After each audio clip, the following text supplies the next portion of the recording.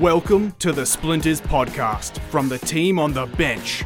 Community radio's leading, no-holds-barred Friday night sports show. Available online and replayed on Triple H 100.1 FM. Now, here's your host, the Sultan, Tony Dosen. Welcome to Splinters on a Tuesday night on Triple H 100.1 FM and also on a Tuesday night online at www.triplehfm.com.au and afterwards at podcasts.com and wherever else you pick up your podcasts. Spotify, TuneIn, iTunes and all the bad places as well. And we do it all for Magpies Waitara, the action attraction of the North Shore, ready to serve the Hornsby and Ku-ring-gai communities when the coronavirus curtain is lifted. Speaking of which, it's time to continue on our special series of episodes looking at how the coronavirus emergency has affected sport locally and outside the main spectrum over these last couple of weeks, last couple of months. Later in this episode, we'll be speaking with Ben Davis, the captain of the Northern District Rangers, to see how, at a local level, cricket handled the coronavirus emergency. But right now, to start with, it's time to look at how a sport from outside the main spectrum has handled things. It's a sport that gets a lot of publicity at Olympic Games, Commonwealth Games, even World Championship times, but not a lot outside that period. But it's a sport that has been badly affected, perhaps even more so than some of the mainstream sports. Gymnastics is one of the most spectacular sports on the Olympic Games program. Always has a niche following and always gets a lot of eyeballs to watch at Olympic Games time. But it's a sport that's been badly affected by coronavirus. And we didn't have to look too far. We only had to look at one of our own to give us an update and a report on how gymnastics has been affected by the coronavirus emergency. You hear about the mainstream sports, you hear about league, union, soccer/football, Australian rules, cricket, netball, tennis, a couple of others, but it's not just those sports that has been affected. Other sports that you don't hear about, that you don't read about, that you don't see about, unless they fall in the Olympic cycle every 4 years, have also been just as affected, and they don't necessarily have hundreds of millions or thousands of millions of dollars of government money to bail them out during this time. One of those sports is gymnastics. Worldwide, one of the more spectacular sports always at Olympic Games level, but a very high participant sport, particularly amongst our children. To talk about how gymnastics at a local level, at a state level, has been affected, and it's been affected badly. We didn't even realise we only had to turn to one of our own team members. She's been very much spending her time in isolation, along with all of us, except for those that have to come in and front up on a Friday night and wear our face masks, as we're doing here this evening. Young Alex Bellamy, the Queen of Mark Taylor Oval when there's rugby being played there during the winter, the Vice President of the Hornsby Lions Rugby Club, but also very heavily involved with Gymnastics New South Wales. She's online to join us for the first time since, really, the COVID-19 emergency broke out, to tell us about what's happened with gymnastics and how it's affected her work there and what the future may look like, good, bad or indifferent. She's online now on this special Good Friday edition of The Bench. Alex, good evening to you. It has been far too long since we've spoken. Good evening. Yeah, it is one of those things. It kind of, I guess, everything's happened so fast that 1 week we were all expecting to come into the studio, have a chat face-to-face, and then next thing everyone's in lockdown. So it's been such a rapid change that, yeah, it's been a couple of weeks, but it feels like so much longer because so much has happened in that space of time. Well, take us through the timeline, how it affected Gymnastics New South Wales. Clearly, closing of clubs, shutting down of gyms, shutting down of competitions. And this is an Olympic year where gymnastics does come out of the woodwork and get its turn in the spotlight again. The Australian team in both men's and women's were looking to possibly push for the last place in team finals in the all-round in both men's and women's gymnastics this year. All of that now gone. Yes, the Olympics hopefully will be back in 12 months' time, but you need the Olympics to get the grassroots going and engaged, and that's being shot to bits right now. Take us through the timeline of how it all came about that we went from a vibrant championship season to nothing. Yeah, no, I think you've definitely nailed it with the Olympic year. That's a huge factor for us. It's something that once every 4 years, a little bit more with the 2-year cycle with the Commonwealth Games, but in particular Olympics, that's when all eyes are on a sport such as gymnastics that doesn't get that kind of airtime at all any other time of the cycle. So that's something we were banking on at the start of this year. Huge participation numbers, new people coming into the sport, all that kind of thing. Totally on hold currently. But I guess for us, the timeline, we, like some of the other sports, we, I guess, identified as a state association a little bit earlier than, I guess, the government-mandated shutdowns that we would be stopping our education courses, so our accreditation courses for coaches and things like that, as well as our state-run competitions. We were going to postpone those till end of June, and that was a little bit longer than some of the other sports had originally said. I know rugby had that May timeline, as did soccer. That's since pushed out. So we had that around mid-February that we'd said, okay, from a state side of things, no state competitions, which is a huge thing for our athletes.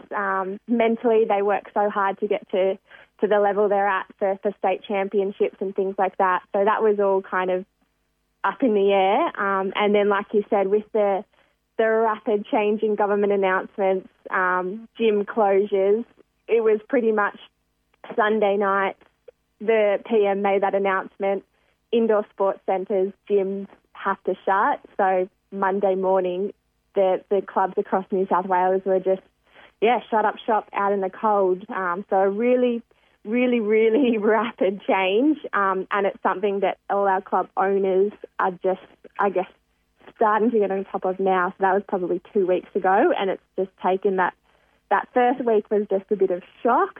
And now I think a lot of them are now starting to move into those next steps of, okay, what do we do now? What can we do to keep the sport going while everyone's kind of shut up indoors for the foreseeable future? Well, a lot of people don't realise that a lot of these clubs, they're private businesses. Some are linked to PCYCs. Yeah. But they're all at various stages of government assistance, from some or very little to virtually none at all, and they're the ones that are doing it tough. Yeah, 100%. So I guess gymnastics as a sport is different to the main ones, like your soccer, your football clubs, all that kind of thing, where our clubs operate themselves as small businesses pretty much. So the fact that they've had to close their doors indefinitely, our coaching staff across New South Wales, we've got about 2,000 coaches.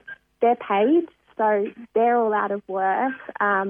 Our clubs are in industrial facilities because that's what houses, I guess, the equipment they need. So they're paying industrial rents for something that's not happening at the moment and things like that. So it's a lot of a different situation for gymnastics clubs compared to, I look at my Hornsby Rugby Club.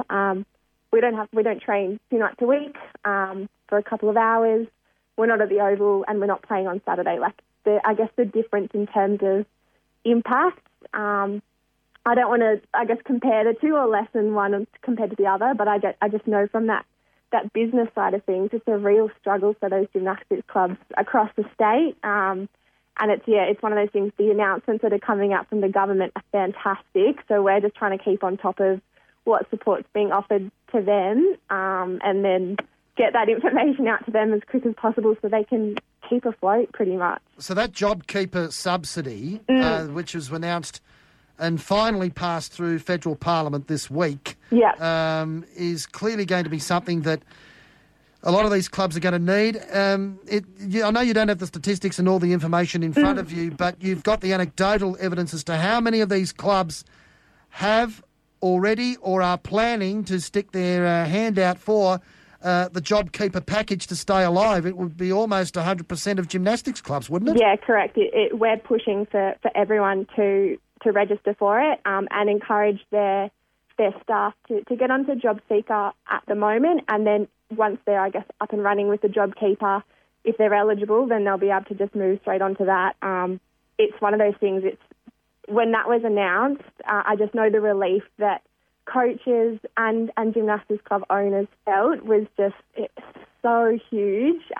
It's one of those things, like, I don't think people can kind of realise until they're in that situation that that's someone's livelihood, that they know they'll be able to keep going, they'll be able to get back into the sport as well. When this is over, we'll have workforce up and running, ready to go, rather than, I guess, having to re-recruit because people have gone elsewhere and things like that. So, yeah, we're pushing for 100%.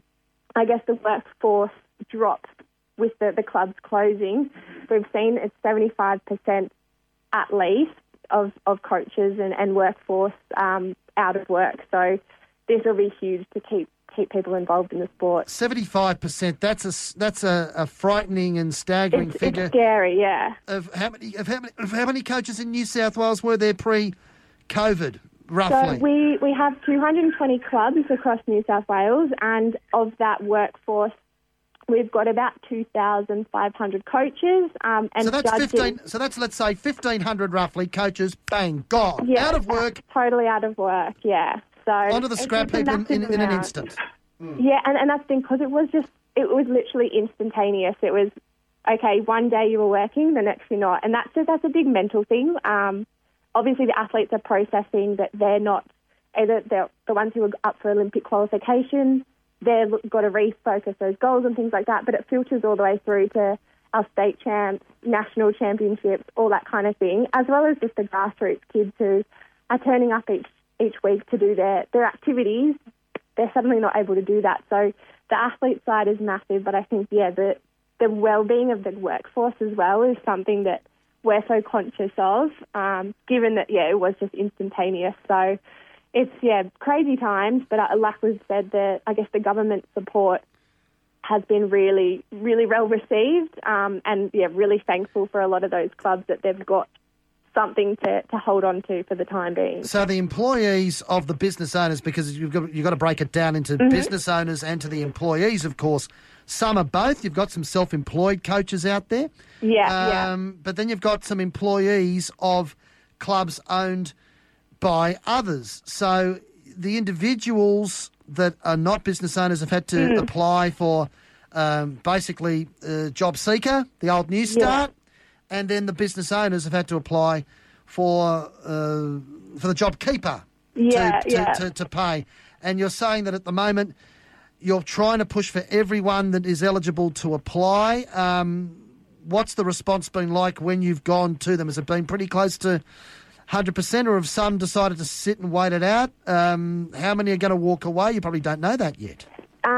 So I guess the ones who have evaluated what their financial situation is and whether they'll be able to reopen, we know there are clubs out there who won't be able to as a result of this, just given like we said, the rents involved, the workforce, I guess not being able to bring in members. That's what they rely on as a revenue source. So we know there's definitely a few of those smaller operators at the moment who we're trying as much as we can, but it doesn't look like they'll be able to reopen. But for those other clubs, it's definitely, that response rate when we put the information out is immediate. I'm on the phone quite regularly throughout the working week. We've set up a Facebook group for our club owners just to keep that communication going. Everyone's sharing their ideas and things like that. It's really interesting when we'll say, like the JobKeeper one, we've noted it's the casuals, if they've been there for 12 months or more. And a lot of them have said, some of our casuals only do like a couple of shifts a week, but we want to make sure they're accessing that as well if they're eligible. So they're kind of going above and beyond what we've said in terms of their workforce to just keep people involved. So I think there's really good community spirit, and a lot of the clubs have said they feel like they're in it together. And I think that's what's come out of this, is that it's impacted so many people from the grassroots through to the state associations, through to the national bodies. Everyone is dealing with this at the same time. So there's a real camaraderie spirit around that, which I found really positive and really, I guess, a bit of a nice tonic to whatever's happening out there when you just kind of see the feel good around what people are doing. They're showing their online classes, they're keeping their kids involved, all that kind of stuff. So there's hope, and I think there's a lot of that positivity going around in such a negative time. Now, take us through the participants, the kids, which you could put into two categories. First category would be the elite or performance or competition athletes, all the way up to national Olympic standard. There were going to be some trials, naturally enough. There was going to be an Olympic team selected for Tokyo. That's now been put off for another 12 months. All national championships and state titles have had to be postponed or cancelled. How has it affected the elite athlete? And then we can go on next to the, I wouldn't say casual, but certainly the younger participant level, where they come in for fitness, for exercise, for the camaraderie of catching up with friends outside of the school cycle, or maybe even inside the school cycle. How those sectors of the participants have been affected. Yeah, so I guess the competition level, obviously massively. It's not like some of the other sports where you can continue your training to an extent. Obviously, for me, my fee, I'm going 3 times a week doing cardio. I've got training sessions where it's skill-focused, passing, all that kind of thing. Can't really do that with the Olympic-level routine for bars or beam or whatever it might be. You can't get a pommel horse and stick it in the backyard. It's not that easy. Can't really do that, no. And I don't think our insurance would allow it either. So what's been really good is Gymnastics Australia, the national body for the sport, has worked really hard to make sure that they've got clear, I guess, instructions of what insurance can cover athletes. So they know that they can then train to an extent that will make sure that, one, they're not going to get hurt, and if they do, then they're covered for insurance, all that kind of thing. But for our competition athletes, I've been seeing videos of our trampolinists. One of them he was gunning totally for an Olympic spot, Australian champion, all that kind of thing. He's doing these crazy tricks on his at-home trampoline just to keep that spatial awareness going, all those kind of things that you would lose quite easily if you're not doing it day in, day out.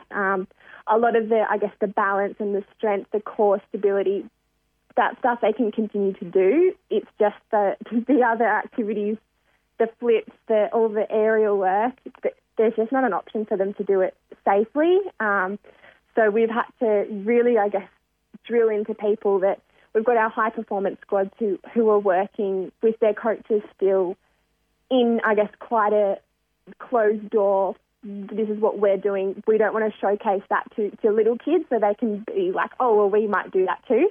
So there's a really, I guess, direct line between our elite athletes and the training they're doing, and then our recreational ones who, like you said, they come in a couple of times a week just for the fitness, for the fun, for the skill development, all that kind of thing. That's where we've had all our clubs kind of jump on board doing online training, fitness drills, all that kind of stuff, as well as, I guess, a few clubs have gone down the path of hiring out their equipment, so things like beams that can just go flat on the floor, so there's no risk of people falling off, I guess, a high height. They're just kind of wandering along, practicing their balance, all that kind of thing, which is really awesome to see. A lot of the online gymnastics providers, there's a few that will sell mini bars and things like that kids are practicing on. I've seen a lot of dads getting down to Bunnings, doing some handyman work to put together balancing things, to practice handstands, all that kind of stuff. So, again, there's a really good, I guess, spirit around getting creative and trying out different things. And the kids are the ones that are pushing it. So I've seen a couple kind of, they don't have a chin-up bar, so they've been hooking towels over their doors and they've been practicing their chin-ups, keeping their strength up, that kind of thing. But that's totally from something they've just thought of, and their clubs put it on Facebook. Other clubs are seeing that and jumping on board. So there's a lot of sharing going around. As a state association, we're putting out some workout videos and things like that our elite athletes are filming. So I guess it's kind of a nice connection between that elite and then that recreational. They're kind of showing, this is what we do in our training for strength. You guys can do it too. Let's all join in together, do a live workout. So it's been a really interesting transition.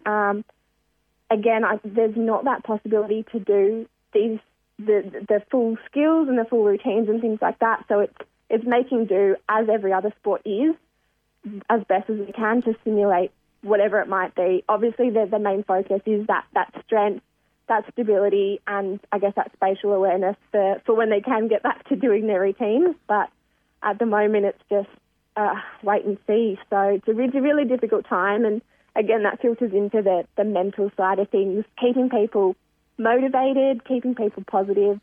That's why that online community has been so fantastic. Speaking of keeping motivated and keeping focused and all of that, how hard has it been for yourself? You saw the tsunami come at you at Gymnastics New South Wales head office where you work, and you've seen it just wipe the entire sport out almost in the twinkling of an eye, and you've had to take a lot of the tough phone calls. You've had to make some tough phone calls as well as to what's going on out there in the real world, and you've somehow got to divorce yourself from that when you leave work every day and concentrate on your own fitness for rugby. How hard has that been to stay sane and mentally focused and above on top of things through this time yourself?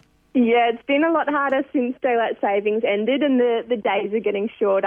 It was great to kind of finish work 5:30, go out for a run and it still be light. Now I've got to kind of time my days a little bit more.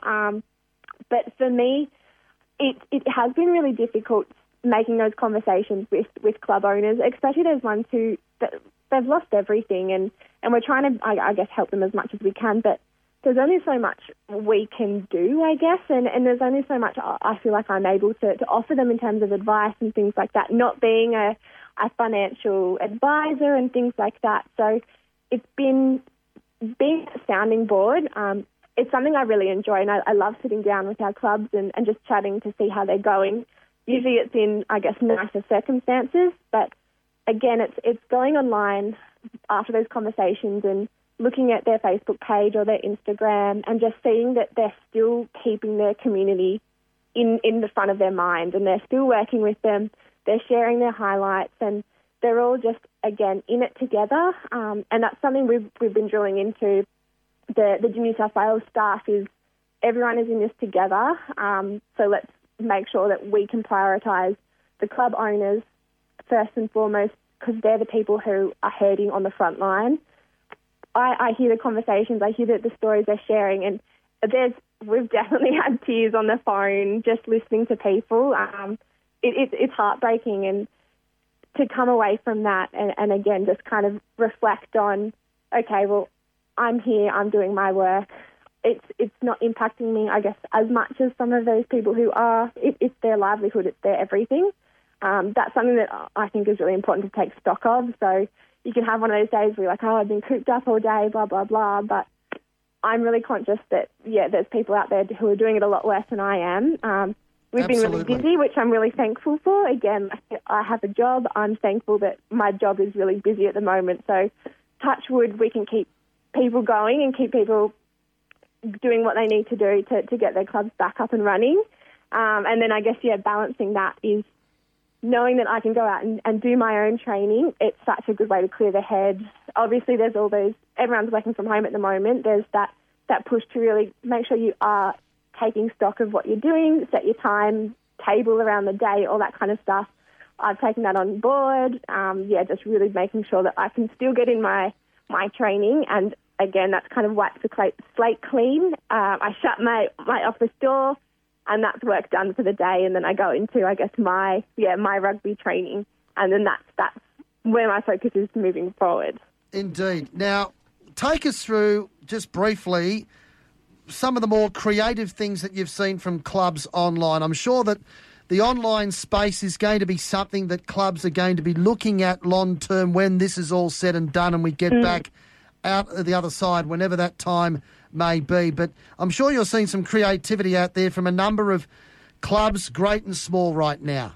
Yeah, definitely. I think the main one that really brought a smile to my face was it was pretty much the week that clubs were told to close. It was meant to be our senior state champs, which is our elite level gymnasts competing to be on the New South Wales team to go to nationals. So huge event.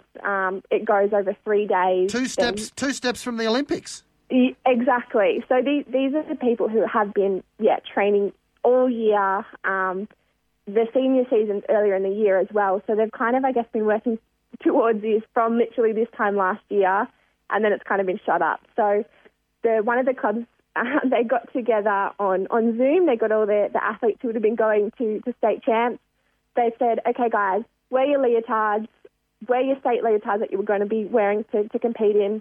Let's have a workout. Let's have a catch up.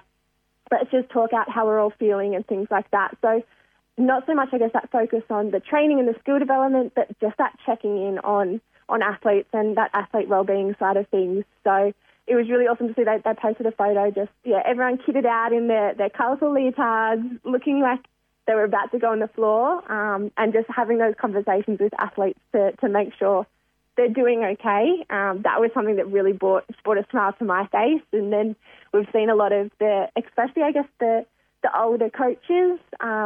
We've got such a long, I guess, diverse workforce from 14-year-olds through to 70-year-olds. So the ones who wouldn't usually be using, I guess, the Facebooks and the Instagrams and all that kind of stuff. Coming to terms with it for the first time. Gee. They're jumping on board and they're going all out, and it's so good to see. They're doing the workouts with them. They're doing the skills they're talking through. They're showing people how to do them, that kind of stuff. So that's been really cool as well. But just seeing people utilise what's in the home as well to practice. So people doing their flexibility, they're utilising the chairs, they're doing all these crazy balances using, like I said, going down to Bunnings and getting some PVC poles and putting together some contraptions to practice their handstands and their presses and all that kind of stuff. I've got visions of kids doing chin-ups on railings to doors and the railings falling off.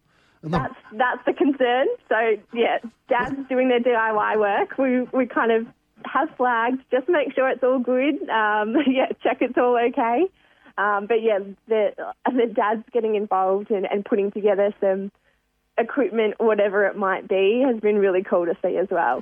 Where does this end? I mean, we're obviously there's some impatience being shown already in some sectors of sport and society about the end of this, but we're really at the beginning of a very long journey, and this is our time to go through hardship that previous generations went through in the two world wars and the Great Depression, isn't it?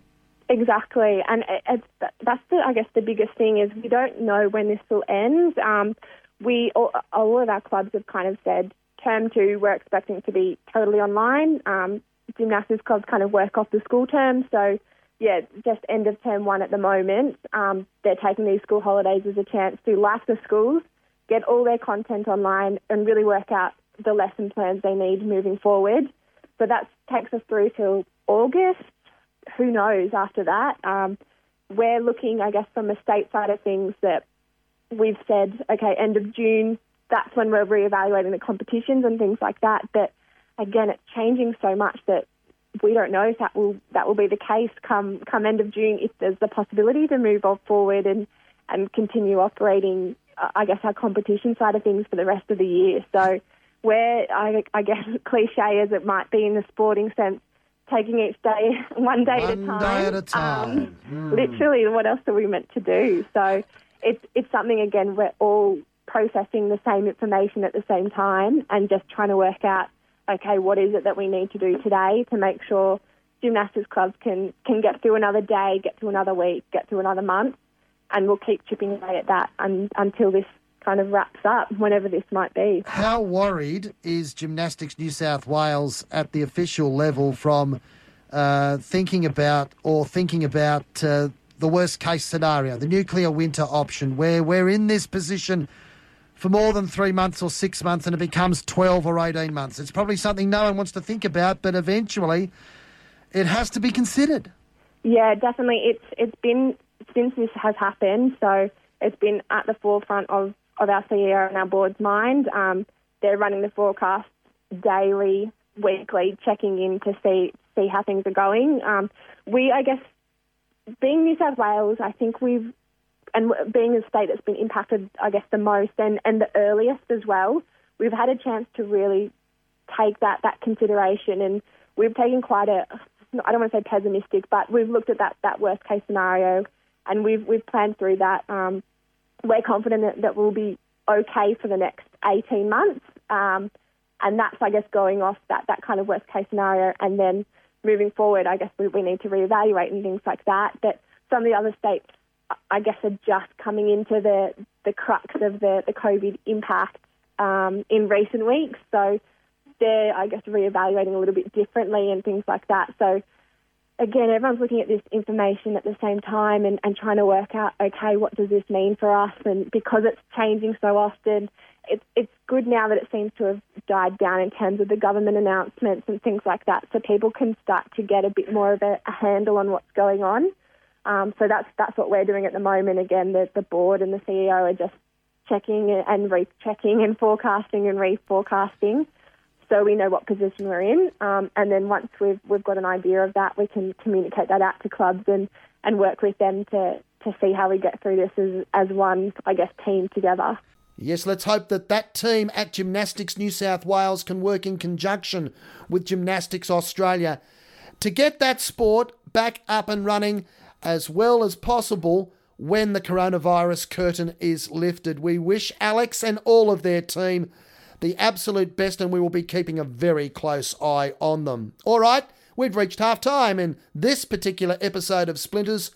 We'll take a break and we will come back to speak with Ben Davis as this episode of Splinters continues. The action attraction of the North Shore, Magpies Waitara, continues to offer the best in food and entertainment for the whole family. There's live entertainment every Saturday night, and the Shamrock Inn is still Hornsby's only authentic Irish pub. Try the mouth-watering meals at either the Lucky Magpie, Hornsby's best Chinese restaurant, or the Kitchen at great value prices while you're here. Plus, there's the courtesy bus to take you home locally at night, and it's still only $5.50 to join. What great value! For more information, go to the website www.magpieswaitara.com.au and find out what's on this week. All at the action attraction of the North Shore, Magpies Waitara. Located Alexandria Parade, Waitara. Information for members and guests. Sponsors of Triple H 100.1 FM. Magpies Waitara are currently closed due to government regulation. Thanks, Australia, for doing your bit to help stop the spread of coronavirus, for downloading the COVID Safe app, for keeping your distance and staying at home, for the sacrifices you've made, and for stepping up in these tough times. The changes aren't easy, but they are working. So keep going. And don't forget, if you haven't already, download the COVID Safe app today. Visit australia.gov.au to learn more. Authorised by the Australian Government, Canberra.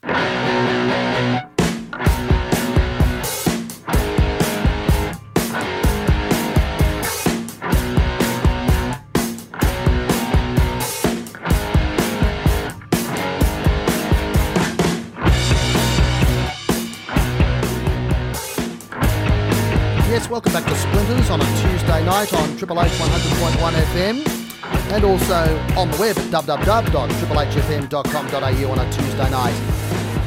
And afterwards at podcasts.com and wherever else you pick up your podcasts. Tune in, Spotify, iTunes, all the bad places as well, like Mia's Cast, for instance. Anyway, enough of that. Let's get back down to business, shall we? And we continue this wraparound of the sports, the codes, in the local Hornsby and Ku-ring-gai area, as well as the sports outside of the spectrum, how they've been affected or were affected by the coming down of the coronavirus COVID-19 emergency curtain. It was fitting that we looked at Australia's main summer sport, cricket, and how the Northern District Rangers, the flagship club for the National Summer Game, were affected and how they possibly could be affected into the future. So who else to speak to but Ben Davis, the skipper of the Northern District Rangers first grade outfit during the season just completed. A season that was curtailed by no final series thanks to the coronavirus emergency. We caught up with Ben Davis on a recent edition of The Bench. And it's time to go around the codes and around the sports to see how and where and why they're dealing with this COVID-19 emergency situation. Cricket is no different, even though they've now had their season, halted abruptly and maybe prematurely. It didn't quite matter too much, I'm afraid, for the Northern District Rangers. They didn't make the finals. To discuss that and other things cricket-wise, we can say officially, for the last time, for a while, for this season, Ben Davis, the skipper, or it turned out to be the skipper for the season for the Rangers, has joined us again online. Hello, Ben. Hey, Tony. How you going, mate? Very well. Well, briefly, take us through how, in a way, it didn't quite matter because the Rangers didn't make the finals, but how you heard about, the club was told about the way things ended with the COVID-19 emergency. Yeah, well, as you mentioned, we obviously just missed out. We finished in 7th place, which was a little bit disappointing, but, leading into that final round, we knew the Soviet stuff was starting to take place. There was a few measures in place for that last round, and then it was changing daily as it still is. So, I think a few days after we finished up, there was emails coming around, fair play to cricket, New South Wales, the communication has been really good, and they sent that out, some emails straight away, basically to say cricket's been officially called off and the finals won't go ahead, unfortunately. Well, in a way, it was almost did offer some closure the way your season ended. You were one of the few games to have got on amongst the rain on that final last Saturday week against Uni of New South Wales, and in the end it came down to a rain-reduced Duckworth-Lewis run chase that the Uni of New South Wales, the Bumblebees, completed quite comfortably. It was a fairly small target, though. Yeah, it was. Scott Rodgie got out of the blocks really well and got us firing, and we were in a really good position there, about one for 120 off about 19 overs or something like that. And then, unfortunately, we could just continue to crumble after that. I don't know if the boys all thought they had to keep up with the same pace that Scott was going at, which is not that easy for the rest of us mere mortals. But we, there was a bit of a batting collapse in pretty good batting conditions, to be honest with you. So we really should have got 250 plus on that wicket. So we let ourselves down there, and then it rained. And fair credit to the umpires and to University of New South Wales, they didn't really have much to play for, but they hung around all day and let us have an opportunity at the back end of the day to make a game of it. Listen, the wicket, when we pulled the covers off, did have a bit of wet patch up one end, and we sort of had a gentleman's agreement that I would only spin from one end as well to get us on and have a game, and they agreed to that, to their credit. And so, full credit to University of New South Wales and their skipper on the day as well. And we were lucky to have Goods as umpire, and they got us on, and it wasn't to be, but it was still got a game of cricket in. Darren Goodger, of course, is who you mentioned, one of Australia's premier umpires. He's been the management level at umpiring at Cricket New South Wales for some considerable period of time now. Not wanting to be disparaging to others, but maybe a couple of other umpires around the place, Ben would have said, you know what, that's it, we're done. I'm almost sure. We saw we had Darren on at the morning of the game, and we were always confident that with Goods around, he'll always try and facilitate a game if he can. So that was probably as good as I've seen Goods in difficult times, and communication's always really good with us players, and they had a young country umpire up for his first grade debut, I think. So what an experience for him! What experience he had, chucked in straight away. Yeah, what an experience for him to get through that experience and of managing players and teams in a wet condition, and have Darren up the other end explaining it all. So it was hats off to those guys. They did a great job. In hindsight, you've had a little bit of time to sit back now that the dust has settled on the season. First time in a number of years, none of the 5 grades at the men's level qualified for finals. 5th grade got pipped by 1 point when we thought that they were in the finals. They indeed needed to get a result on the last day, and they didn't, and they missed out by 1 point after being in the 6 for long patches of the season. At your level, in your side, in first grade in particular, all those tough games that you had to fight hard and get out of jail against Western Suburbs, you didn't get out of jail against Gordon, you had the run chase against Eastern Suburbs, all in the last 6 weeks of the season. Do you think that took its toll in the end? Yeah, listen, I think it was a really tough back end of the season. We lost a really tight one to Randwick Petersham in a one-day, who ended up going on to win it quite comfortably. We got rained out against Parramatta in a one-day, which if we had won, we would have made the finals in the one-day comp. So that was a disappointing washout when other teams got on. We had a run chase washed out against Eastern Suburbs, so we didn't get an opportunity there either. Then we lost. We won a good one, a really tight one against Southern, which was a good run chase. We lost a really tight one against Gordon, which that was probably the deciding factor in us. We really should have won that game comfortably.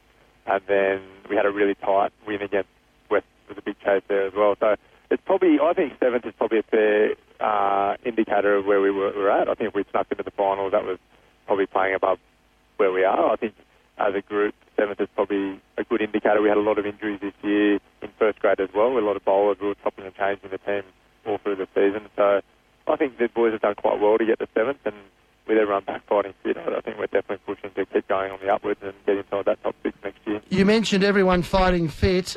First cab off the rank, no doubt, would be Nathan Smith. The disappointment of him not getting on the field at all this season was very acute, I'm sure. Yeah, I mean, he's a big part of our attack from last year, and he brings a lot of experience. So he didn't even play a game this year, which was hurtful for us. And I know Nathan in the background, it was a hard year for him to sit on the sidelines, but he's already back running and he's getting ready for next year. But that was a big loss for us. We had another one, Daniel Anderson, who was a big part of our batting lineup for the last few years. He didn't play a game either, so two experienced players. And then our other fast bowlers were in and out with injuries pretty much all season. So there was no consistency from an attack. I mean, Scott Roger was our leading wicket taker and was probably bowled the most overs for us as well in that regard. And that's ironic, given that he was brought to the club to score all the runs. That's exactly right. So, and he did a fair job there as well. So he was a good get for us. I mean, Scott played a big part. Our keeper for most of the year, Will Butterman from England, he played an amazing role for us, and he's got some really good potential, that kid. There's a lot of positives that came out of the year. Like I said, 7th's probably realistic where we should be, but we're on the upward scale. We lost David Lowry with a broken finger for quite a big period through the middle when he was going really well as well. So, considering all the injuries and how we went, it wasn't a disaster season, but it kept us all hungry and wanting to go bigger and better. Okay, you mentioned wanting to go bigger and better. Now, the problem with the Rangers, I'm sure you'll probably be the first to admit that, even if you don't, has been the batting has been the Achilles heel, the lack of consistency, where on paper, if all batsmen fire, they can put up scores that any bowling attack can defend, but Scott Roger probably didn't score as many runs as he would have liked. You yourself scored a couple of centuries, but there was also some low scores in between. Will Buttleman ended up scoring a lot of the runs, but the likes of John Wheeling, Dave Lowry, a couple of others had up and down seasons. Yeah, and I think that's definitely a mismatch with the batting, I suppose. That's on paper, like you said, it looks like a really strong batting lineup. John Wheeling came back and started really strong. He only played a few games for us, but he got a couple of 50s and then fell away, which is a little bit disappointing. He dislocated his finger in the second last game as well. So up the top, we've brought in the young Corey Miller, who's only 17. So that was a bit of a start for him. I think he'll only be better. He's a very good player. John Anderson had a pretty decent, well, I'd say pretty decent season. He looked like having a decent season, but ended up getting a lot out in the 20s and like between 15 and 25, so that hurt us. And obviously losing Dave in that experience for a big part of the period. Scott, yeah, he probably would have liked to score a few runs himself. I mean, he still averaged high 40s, but what we didn't do is put them together as a group, and we probably, that Gordon one was one, with our batting lineup, we should have won comfortably. So there's periods through the game where we lost, and I think with the stability, if we can get everyone on the path a bit better, and I think that the batting lineup talent's there.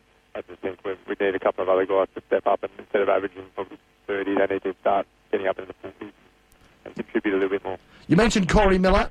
He's probably been the one of the shining lights of the season.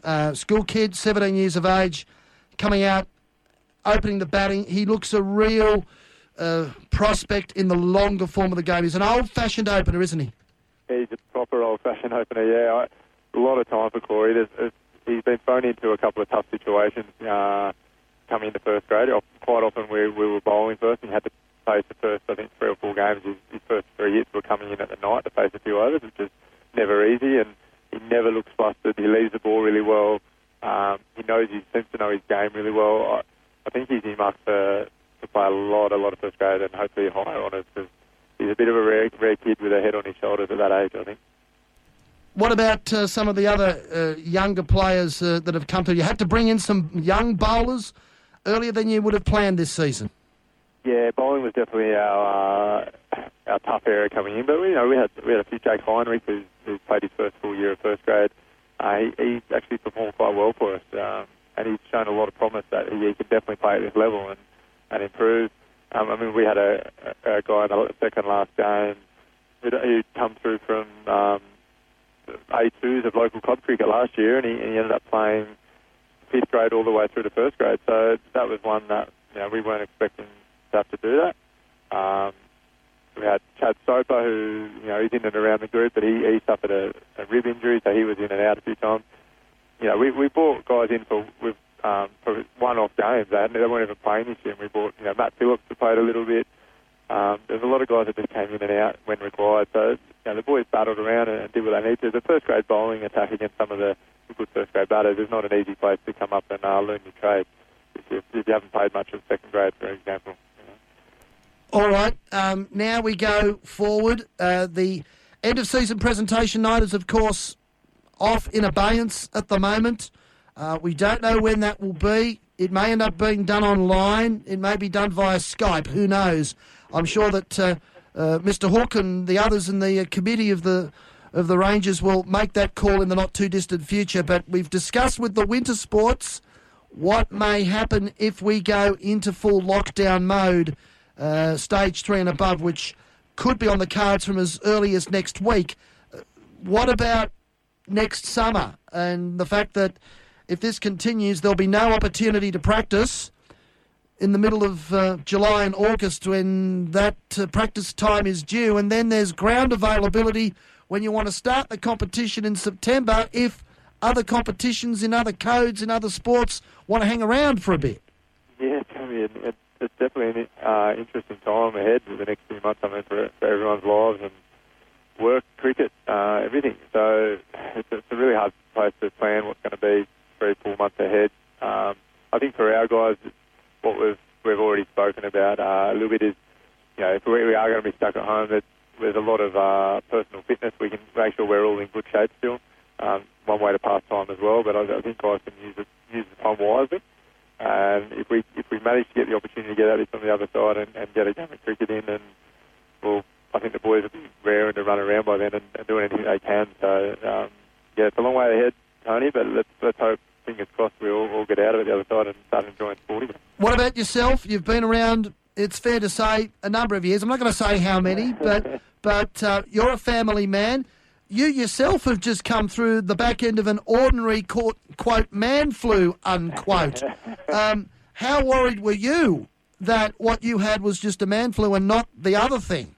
No, I was pretty confident that it wasn't at that stage. Maybe I was like the rest of Australia, still a bit probably naive at how bad this all was going to get. But I was pretty confident.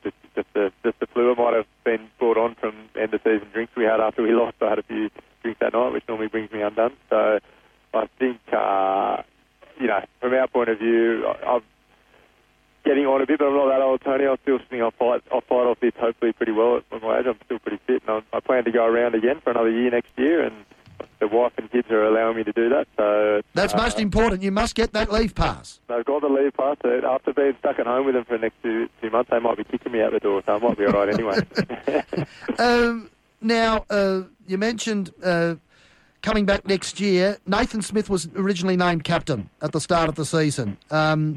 Is that decision and that position now going to have to be revisited in the off-season, or is? So Nathan was never going to be first grade captain. He was club captain, which is a different role. So the club captain role is to sort of take all the playing group, first grade all the players through to 5th grade, and take the information back to the committee, and that's what Clayton Waters has done for us for a number of years before this. So Nathan stepped into that role as club captain, but I was first grade captain the year before and this year, and at this stage, if we don't get kicked out, I'll probably be doing it again next year, but that hasn't been decided yet. We've got to have the end of season review and make sure Jerry and the boys aren't kicking me out of that job quickly. How do you do that review now? More than likely you're going to have to do it via Zoom or Skype. Mate, it is going to be via Zoom, and actually as we're talking, a lot of the cricket boys are they've started a Friday afternoon beer Zoom session, so they're on in the background on one of my computers listening to the radio cast. So all our meetings are reviews and all that stuff is going to be done through Zoom. So it's actually a lot easier than you think doing it that way. It saves a lot of time, and it's a pretty good system. Well, Jake Aquilina, you're doing things via Zoom at the moment as well in your rugby club, aren't you? Yeah, that's what we're doing. If you can't go to the pub and have beers with your mates, may as well get on Zoom and have a beer at home. Yeah, that's exactly what's going on with us at the moment. So there's about 10 boys sitting on Zoom watching me talk to you guys. I'm sure it's happening all around the country. Yeah, exactly. Good evening to you, fellas, and have one for us, and make sure you wash your hands after you have your beer. All right, one last thing. The Rangers can't throw the dollars around. Well, two last things. Firstly, the Rangers can't throw the dollars around like a lot of clubs we know out there can, but there are gaps in the playing personnel. You go back to the well, the Rangers pride themselves on getting the best local talent there is.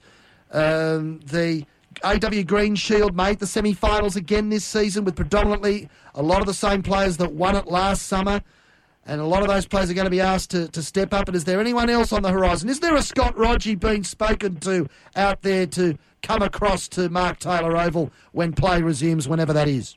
I'm not actually privy to it. I think there is a few people sniffing around from what I've heard, but I haven't been privy to any in particular names. I think Jerry didn't want to just bother me with any of that stuff while we were still playing and with all the work with the coronavirus stuff going on. But I don't know. I think we've been on the up in the last few years, and one thing I can say about the group is it's a pretty tight-knit group and a good club to play for and a good team to play for. They're all really good guys, and I think that's one thing that gets noticed around the club. We always get good comments about the boys. They play in the right spirit, and they're a good bunch of fellas. So I think there's a few guys that wouldn't mind being part of that environment.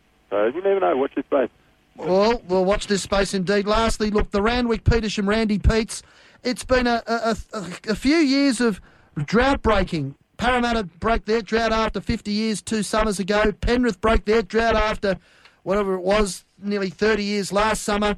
And the Randy Peets, the one merged club that formed out of the flotsam and jetsam of the merger push that hit Sydney cricket politically back 20 years ago, finally won their title. It's been a long time for them, and at the end of the day, they were first past the post by a clear margin. Yeah, and they ended up smashing it, I think, didn't they? It was. If you had asked us that at the start of the season, if we went back to those reviews we did at the start to see who was in our top sixes, I don't think they were in too many people's top six. So, listen, they had a great season, and they are full of talent across the board, and thoroughly deserve to be crowned the champions this year because, they, like you said, they finished a long way ahead. And hats off to them. They're a very good team. A few older guys in that squad as well, and they've been playing for a long time. And I think hats off to them, and congratulations to Randwick Petersham for what they've done this year. Well, thank you to you and everyone in your squad, in your club, that have helped us in this traumatic season that we've just endured through bushfires, coronavirus pandemics, floods, rain interruptions, and a heck of a lot of other things. It's been a summer that won't be forgotten for a long time. Stay safe, wash your hands, wear that face mask, and we look forward to seeing you whenever play resumes, at whatever time that is, later in the year or even next year. Yeah, appreciate it, Tony, and thanks for the radio and you guys for all the support you guys give throughout the season as well. So, guys, we appreciate it, and enjoy the off-season of cricket. I don't know what you're going to be talking about, sport sessions for the next little bit, but enjoy it, and we'll hopefully have a chat soon enough. Ben, we can't wait to speak with you again. Not just you, but everyone involved with local sport and sport outside the spectrum. for the day when we can get back to something towards normality, or at least what was normal in the pre-coronavirus era. Since that interview, of course, there have been some announcements. The possibility of the Ron Massey Cup and Sydney Shield starting again on July the 18th. Association football at local community level, including the NPL, possibly a June 28th start. And maybe cricket pushed back to the start of November to allow some of those community sports an extra month of October once they get up and running. We will all watch that space with great interest. All right, that just about wraps it up. It's full time. The referee has called a halt to this episode of Splinters. Thanks for your company. We'll catch up again next Tuesday night at 8 o'clock with the final episode in our special coronavirus emergency series, where we speak again with Pat Wisner from the Asquith Magpies and from Ed Ferguson of the NSFA and the Northern Suburbs Football Association's flagship outfit, the Northern Tigers, to see how they're faring with coronavirus, with some hopeful messages for the future. Until we meet then, my name is Tony Dawson, the Sultan. Stay safe, everyone. For this episode of Splinters, it's goodbye.